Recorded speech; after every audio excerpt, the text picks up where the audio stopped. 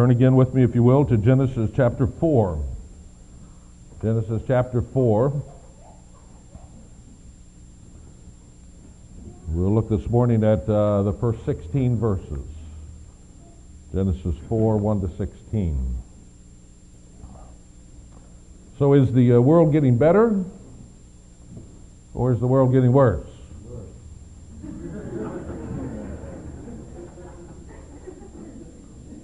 Yes. If you look around you, if you look carefully, if you read the right things, not watch your television, you can see righteousness advancing everywhere as Christ's lordship is proclaimed, as the gospel goes forth.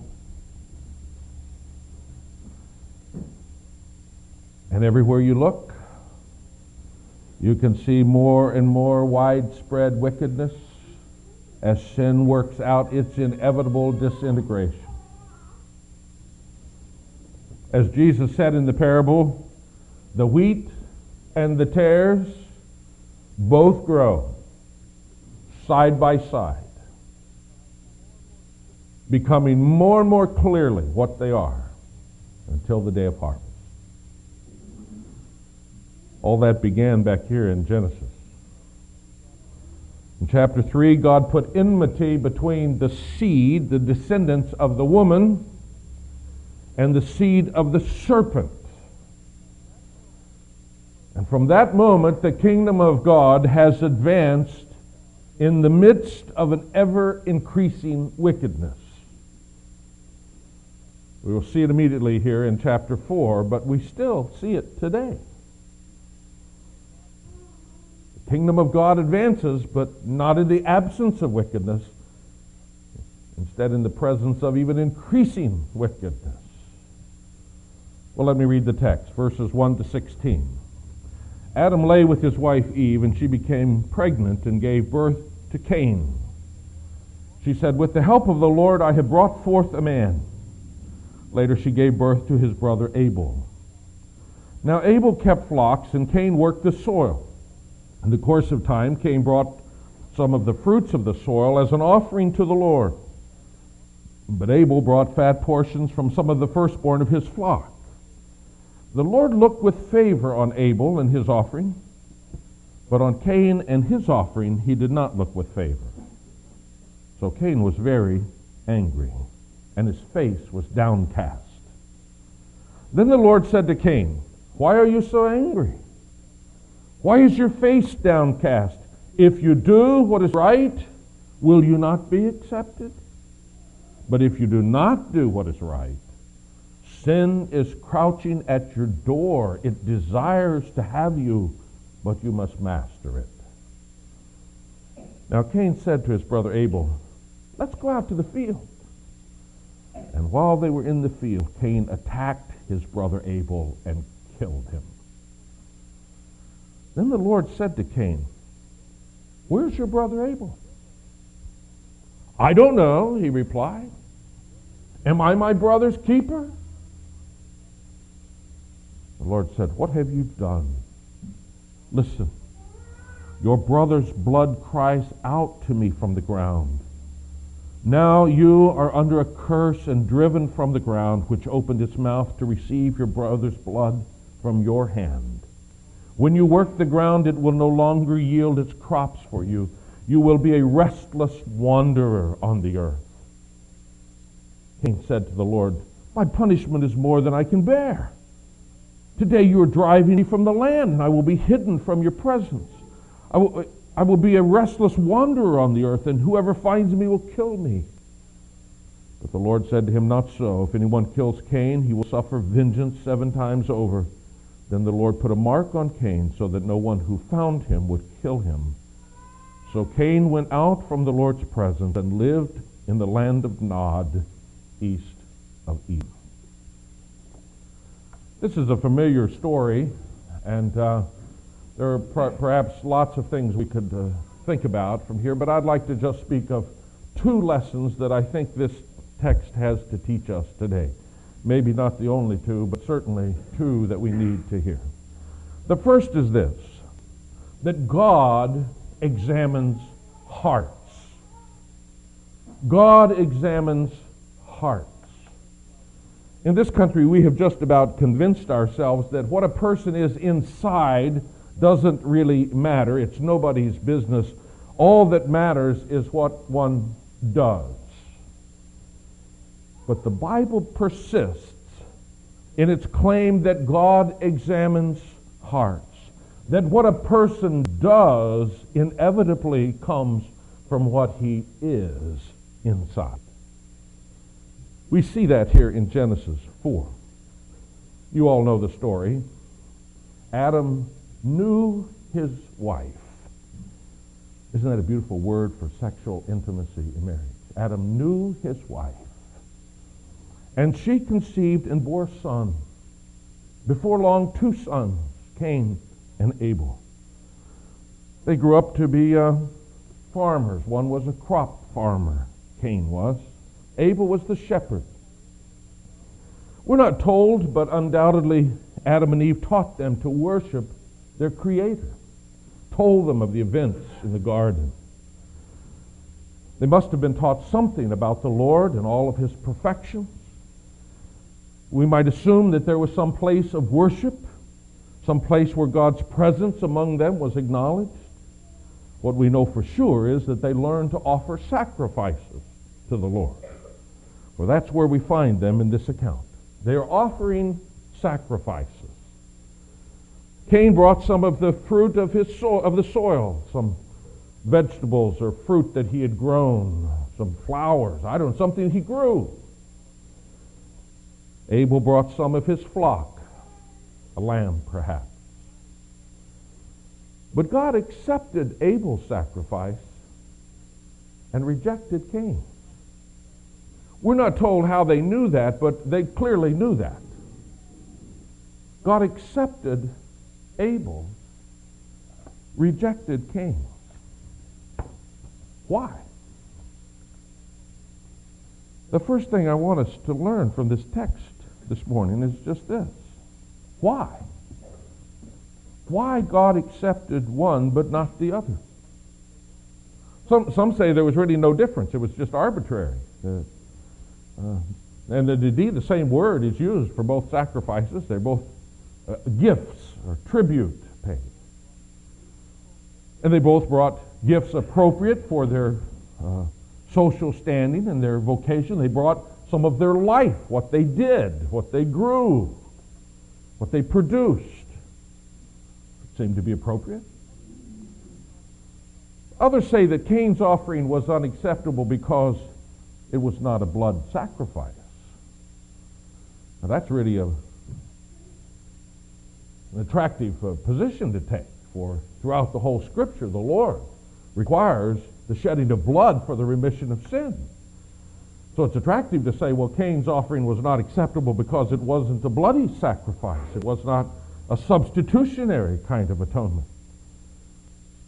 Unfortunately, as attractive that is, the word that's used for this sacrifice, which they offered, is the word that is many, many different words for sacrifices, but this is the word that normally would be translated a grain offering. They brought a grain offering.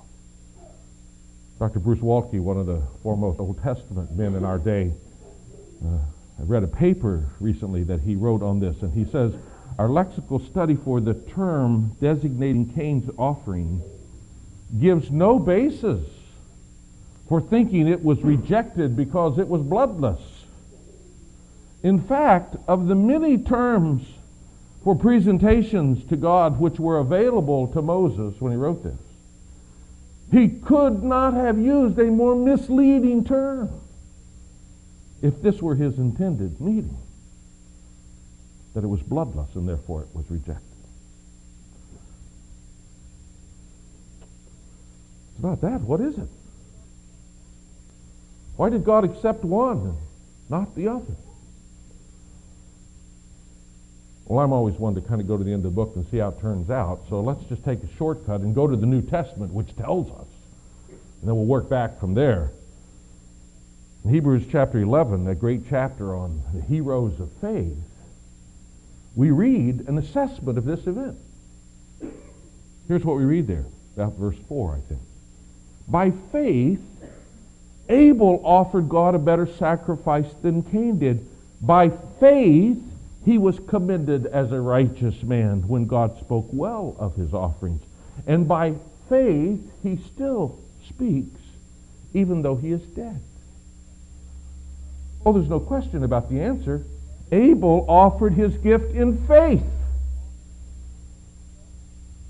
Cain did not. And God examines heart. Similarly, when we look in the New Testament, we find some discussion not just about Abel's faith, but we find some discussion about Cain. Jude talks about Cain. In Jude we read these words. These, talking of false teachers and false prophets, these dreamers pollute their own bodies, reject authority, and slander celestial beings. They speak abusively against whatever they do not understand, and what things they do understand by instinct, like unreasoning animals, these are the very things that destroy them. Woe to them! They have taken the way of Cain. These men are blemishes on your love feasts, eating with you without the slightest qualm. Oh, here's surely the opposite of faith. Here are people who go through the motions, who attend the worship, who participate in the fellowship, who eat the Lord's Supper, who come to the love feast, who speak of spiritual things, know the language, but they reject God's authority. They speak abusively of anything they don't understand, and they blemish the worship by their hypocrisy. And God's summary of such behavior, he says, that's the way of Cain. The way of Cain. No wonder Cain was rejected. Because God examines hearts. Now the New Testament gives us the quick answer to the distinction which God makes between Cain and Abel. But if we look closely here in Genesis 4, we probably will see some evidence to back that up right here. Look at the descriptions of their respective sacrifices in verse 3 and 4. It says that Cain brought some of the fruits of the soil. Simple little statement. But Abel, here's a much more complex statement. Abel brought fat portions, that is, those which in that culture were the most prized portions. He brought fat portions of some of the firstborn of his flock, suggesting a gift fitting for the one who had first place even over his own needs and his own concerns, one who was to be honored as first. You see, even in these little brief descriptions of the sacrifices brought, there's evidence that the care and importance which these brothers attached to their gifts reflected a distinction between Abel's heart of faith and Cain's heart of something else. And certainly when we look not just at what's said about the offerings, but what's said about the men, especially Cain, when we look at the attitude which Cain projects with his words, as we'll see more in a few minutes, we'll see evidence that here's no heart of faith. Well, Cain is angry, he's hateful, he's sarcastic, he's always trying to justify himself. Those are the opposite of faith. Those things are the opposite of submission to God. Those things are full of self. No wonder God rejected his offering. God examines hearts. As Bruce Waltke summarizes, Abel's sacrifice represents acceptable, heartfelt worship.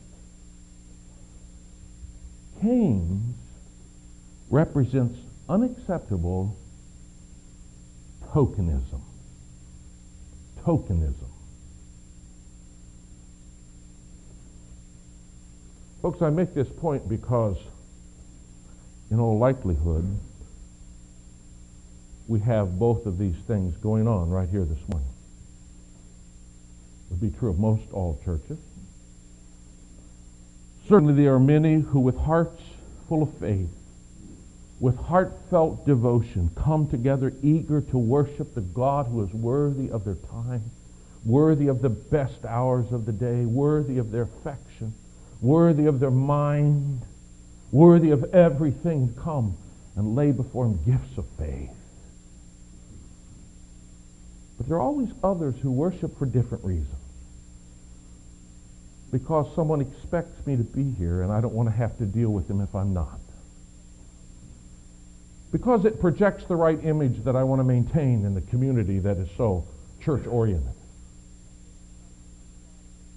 Because maybe if I give God a little time, He'll bless me somewhere else. But as on the day when Cain and Abel offered their worship, God still examines hearts. And Hebrews 11:6 reminds us, without faith it is impossible to please God. Well, this morning I challenge you to examine yourself as God is examining you. Do you bow before Him in humble trust? Do you come unconditionally to sit at His feet, ready to hear, to receive whatever He says to you? Do you come trusting only in His grace to make it acceptable for you to even be in His presence? Or do you come making some deal with God? Come thinking that you're earning His favor, racking up some points before Him? Do you come pressing your own needs and your own cause and your own agenda and expecting to get something for yourself? If so, you need to repent. That's the kind of worship that God rejected when Cain offered it. For God examines heart. There's another reason that we need to examine ourselves and think about our need to repent, and that's the second truth that we learn from this passage. That's this. Sin plays for keeps. Sin plays for keeps. I don't remember the first time I heard that expression, play for keeps. Just one of those phrases I grew up with. Maybe it's not a meaningful expression to you. It certainly is to me. It's just part of my English language, I guess. I don't remember the first time I heard it. I do remember the day I learned what it meant, though. When I was a little kid, we moved to a new town. Now, this is back in the days before Nintendo and things like that. Here you kind of made up your own games and played things. And in those days, way back in the dark ages, marbles were a big thing that guys played, kids, boys played. I don't think girls were allowed to play marbles. I'm not sure. Everybody had their own favorite little marbles, different colors, shapes, you know, whatever. Not shapes all around, but little different colors. And you showed up and you drew a big circle in the dirt, and everybody put some marbles in. And then you had your shooter, you know, that was a big fat one, and everybody took their turn shooting marbles, bouncing some of those little ones out of the circle, and whatever ones they went outside the circle, you picked up and put in your little pile. And when they were all gone, that round was over, and you counted up the marbles, and whoever had shot the most marbles out of the circle won.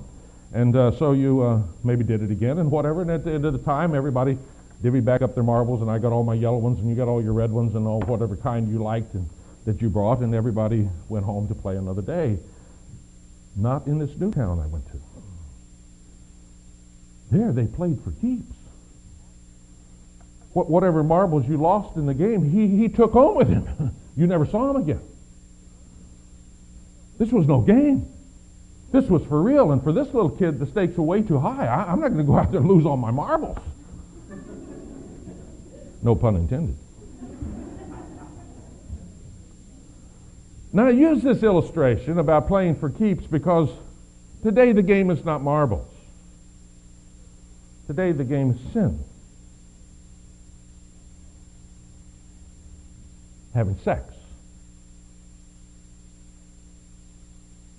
Looking at a little soft pornography. A little greed. Maybe a little shoplifting. some good old-fashioned materialism. Just go to the mall and lust after all the stuff and buy stuff that you don't need, can't afford it. Cheating. Dishonesty. Disobedience. But we all just seem to assume it's just a game. And when we're all through playing the game, we'll pick up all of our indiscretions and stuff them back in the bag, and we'll go back to work, and we'll go back to school, and we'll go back home, and we'll resume our lives and our fine reputations, and life will go on as normal, and those will always be only fond memories of good times we had. But this morning our text says, in the most sobering way, sin plays for keeps. Sin plays for keeps.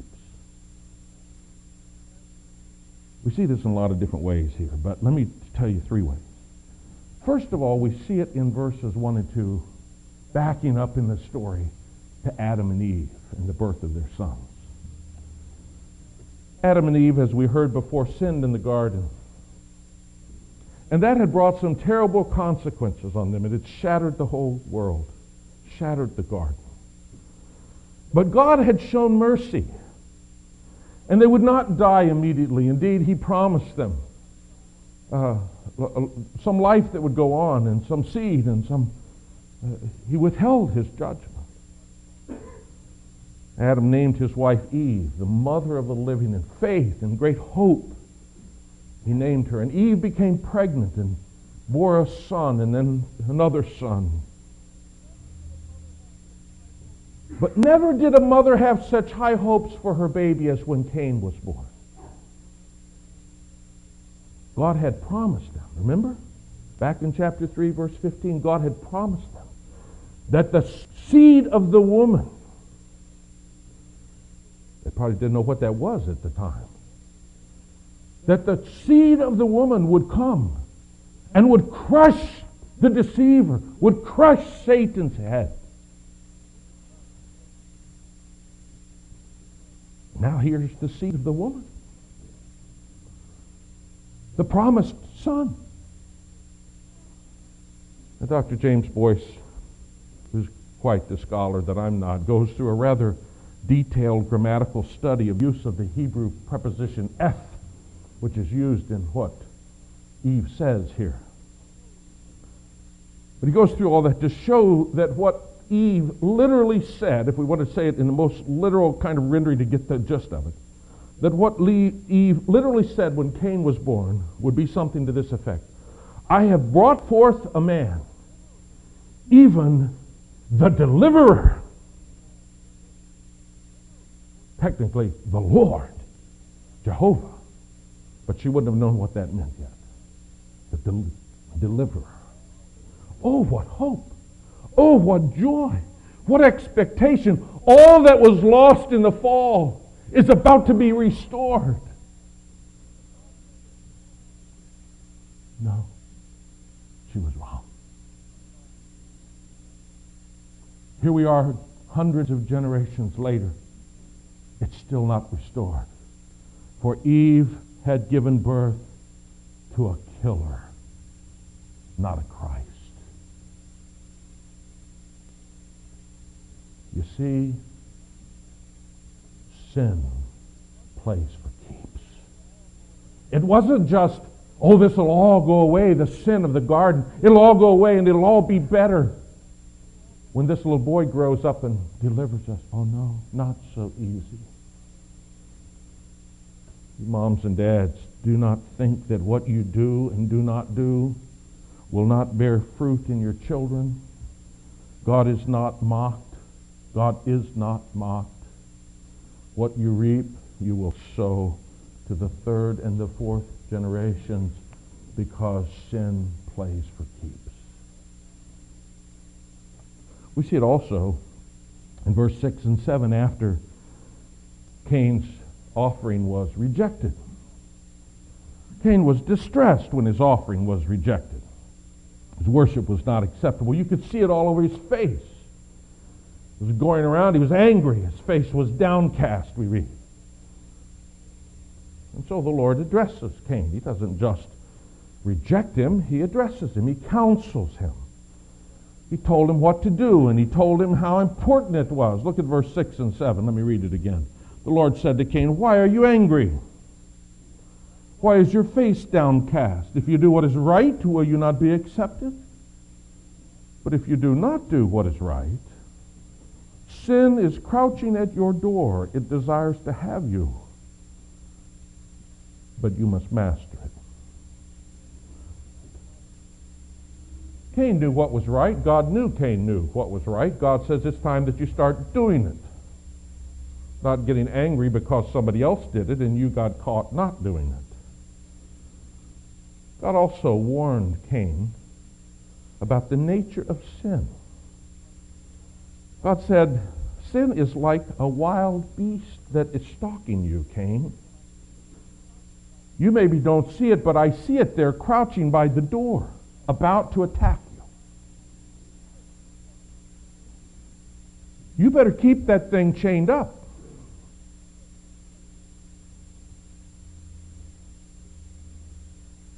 Sin plays for keeps, God says. It's brutal. You're angry and you're full of bitterness and resentment. Cain, sin is brutal. Watch what you're doing. So how does Cain handle this counsel that God gives him? He's mad. He is mad. He's mad at God. Didn't accept my offering. I brought better than Abel brought. The problem is it's hard to get a hold of God, you know. So when you're mad at God, what do? Attack God's people. That's exactly what Cain did. He said to his brother, "Let's go out in the field." And there he went, and there he killed him. Before he knew it, Cain had murdered his brother. Murdered him because his worship was more acceptable than my worship. How did he ever get to this point? Just last week he was sitting in church offering worship. It was hypocritical, but he was going through the motions. And now he's a cold-blooded murderer. You see, God knew what he was talking about. Sin was crouching at the door looking for an opportunity, and Cain gave it the opportunity. And folks, sin plays for keeps. Don't you think for an instant that you can flirt with sin, that can flirt with hypocrisy, that you can flirt with self-righteousness, that you can flirt with bitterness and harbor resentment in your heart, especially toward God. And it will never affect anything. You misunderstand how desperately wicked your heart is. You misunderstand what sin is like if you do that. Sin is a ravenous beast crouching at your door, looking for a moment off the leash. And sin plays for keeps. Finally, we see the same thing in the rapid deterioration of Cain and his situation after this sin. God is still gracious. It is amazing to see God's patience in how he deals with Cain. So much like last week, where God does not just cast him out and stomp him and take away his life. He doesn't do that. He comes and he confronts him. And he talks to him and he comes and he says, "Where is your brother Abel?" Now, if this isn't a fatherly call to repentance, I've never heard one. Where is your brother Abel?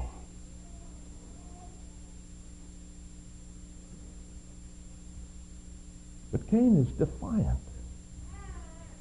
I don't know. Furthermore, am I my brother's keeper? I don't care. In other words, with sarcasm and arrogance, he is now willing to take on God himself. Don't you question me about my brother. Just a few days ago, he was offering sacrifices to God. What happened? Sin plays for keeps. And so God pronounces judgment on Cain, verses 10 to 12. He's going to live under a curse. The ground which he tilled and brought forth this beautiful fruit from will no longer yield crops for him. He will be a fugitive. He will be an unsettled wanderer. Calvin says, as robbers are wont to be, who have no quiet and secure resting place, for the face of every man strikes terror to them, and on the other hand, they have the horror of solitude. No corner of the earth should be left him by God in which he might quietly repose. Oh, how Cain had fallen from the expectation of his mother that he was the deliverer God promised. And now he's not even rightly called the seed of the woman anymore. He is now part of the seed of Satan, the serpent. The one who is at enmity with the righteous, the one who persecutes the righteous, the one who kills the righteous, the seed of the serpent. How did it all happen? Sin plays for keeps. But in mercy, God spared his life. Surely he must be grateful for that. In fact, at the very end, God somehow marks him so that no one would kill him and sets up kind of an order in society that would protect even the one who's guilty. Surely, now, the goodness and grace of God, the forbearance of God, will be a time of repentance for Cain. Well, look at verse 13 and 14. Cain said to the Lord, my punishment is more than I can bear. Today you're driving me out of the land, and I will be hidden from your presence. I will be a restless wanderer on the earth. Whoever finds me will kill me. Here he is still accusing God of being unfair, of being unjust, of giving him worse than he deserved, even though God had just given him better than he ever deserved. Not different from the thief on the cross. You remember him? As the two are mocking, and suddenly the one says to the other, don't you fear God, since you are under the same sentence? We are punished justly. We are getting what our deeds deserve. But this man has done nothing wrong. And then he said to Jesus, remember me when you come into your kingdom. Well, there's the man already under the sentence of death, already about to the end of the sentence, who realizes that it's time to repent. But not Cain. The very last words we ever hear out of Cain's mouth are words of complaint and accusation against God.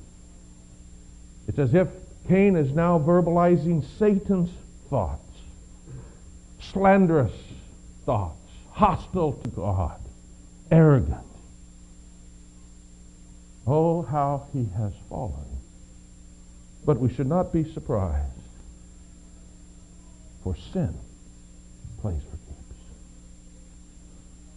Dr. Boyce summarizes the story of Cain for us. He says, how horrible sin is. Cain refused to come to God by the way of sacrifice which God had graciously provided. Rejected, he plunged into an ever-increasing vortex of hatred and murder. At last, being judged by God in a manner far less rigorous than he deserved, or had himself inflicted on Abel, he complained because the earth was not going to be as kind to him as it was previously, and because he would be a wanderer on earth. Now, I know we all say, well, that'll never happen to me. I wouldn't let that happen to me.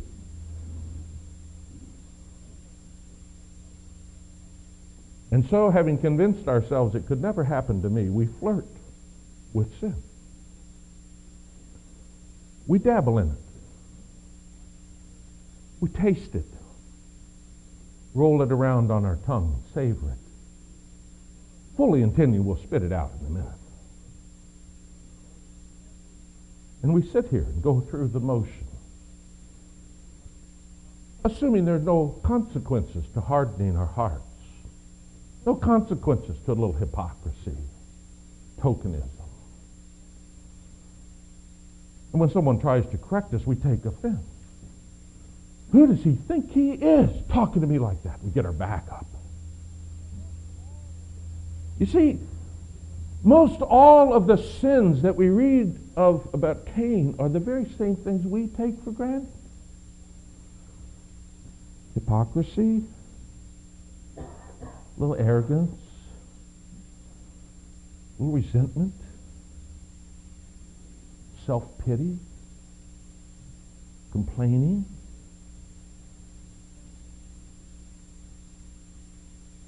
Only murder is left.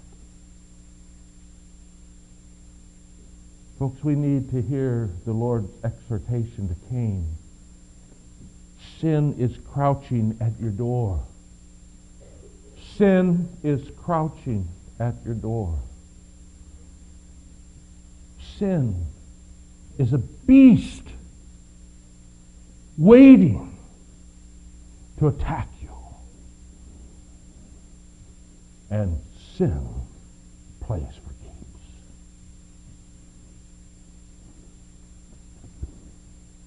Why did God give us this record? Why did he give it to ancient Israel?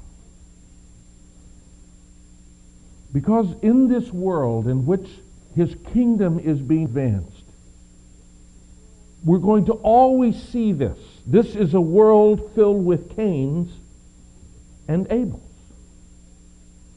with the wicked and the righteous, often side by side, in the same family, sitting together in church. But there is a radical difference. Some live by faith and trusting the Lord and allegiance to the Lord. Walk humbly, wherever, whatever, whenever he sins. For we have nothing but him, and my trust is in him. Others are like Cain. Hypocrites who will do anything necessary to serve themselves.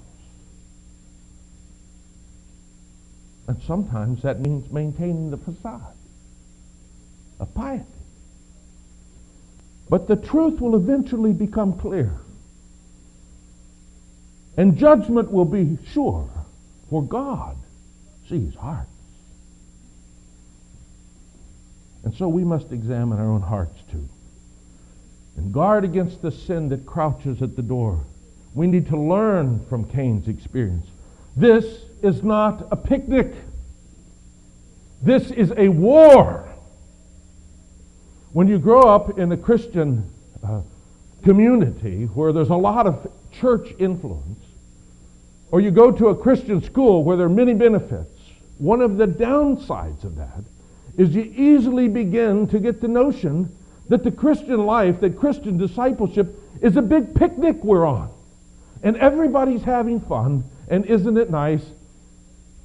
No, it's a war that we're in. And sin takes no prisoner. It's brutal. And it plays for keeps.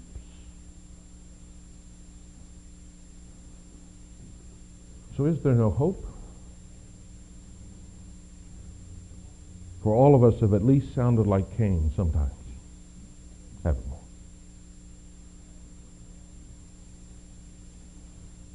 Well, part of Cain's condemnation was that God said, listen. You hear that sound? That's the blood of your brother crying out from the ground to me. What a comfort for the righteous in times of trouble. That though nobody knows, though nobody cares, though your life blood is spilled and soaked up in the dirt, God hears and knows.